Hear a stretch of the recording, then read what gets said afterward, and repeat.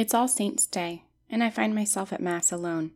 It's the year of the pandemic, and the only place I've been without my children for months is in the shower. And I do feel alone. Maybe it's the covered faces, or all the space spreading us across this outdoor armada, a space meant for gathering that we're using to space apart.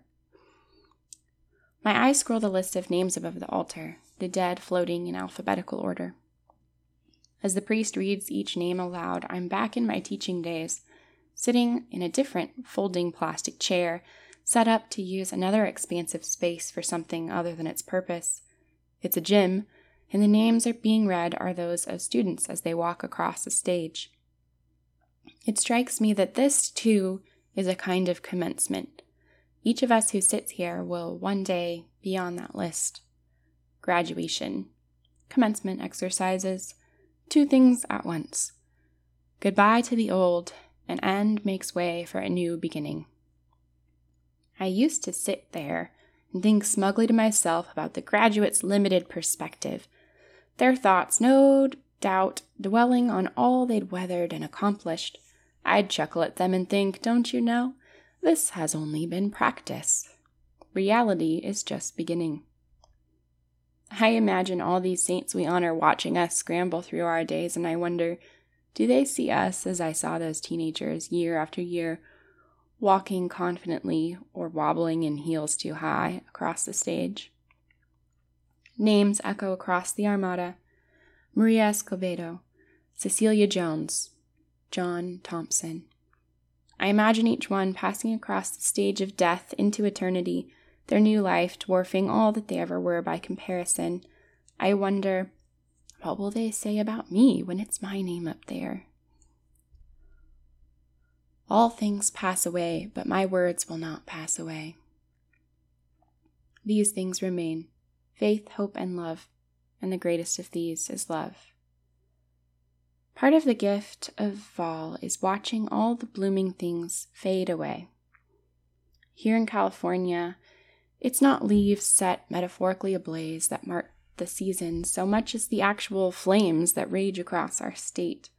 Our home was safe this year, but the sky above was dark and ashes rained down, littering our driveway with the remains of all fires consumed.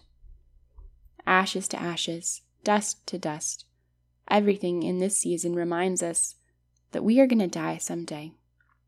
Memento mori, the fallen echo. What nature teaches us in these whispers is that our dying isn't morbid at all. It's an intimately ordinary part of life.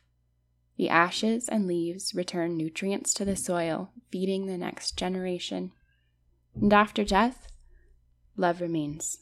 Those we've lost, their love stays with us, fueling us to love all the more fiercely. The Mass is ended. Go in peace, glorifying the Lord by your lives. The deacon uses my favorite closing line, and in Corona style, we all file out for communion on the go. Except I don't. I sit.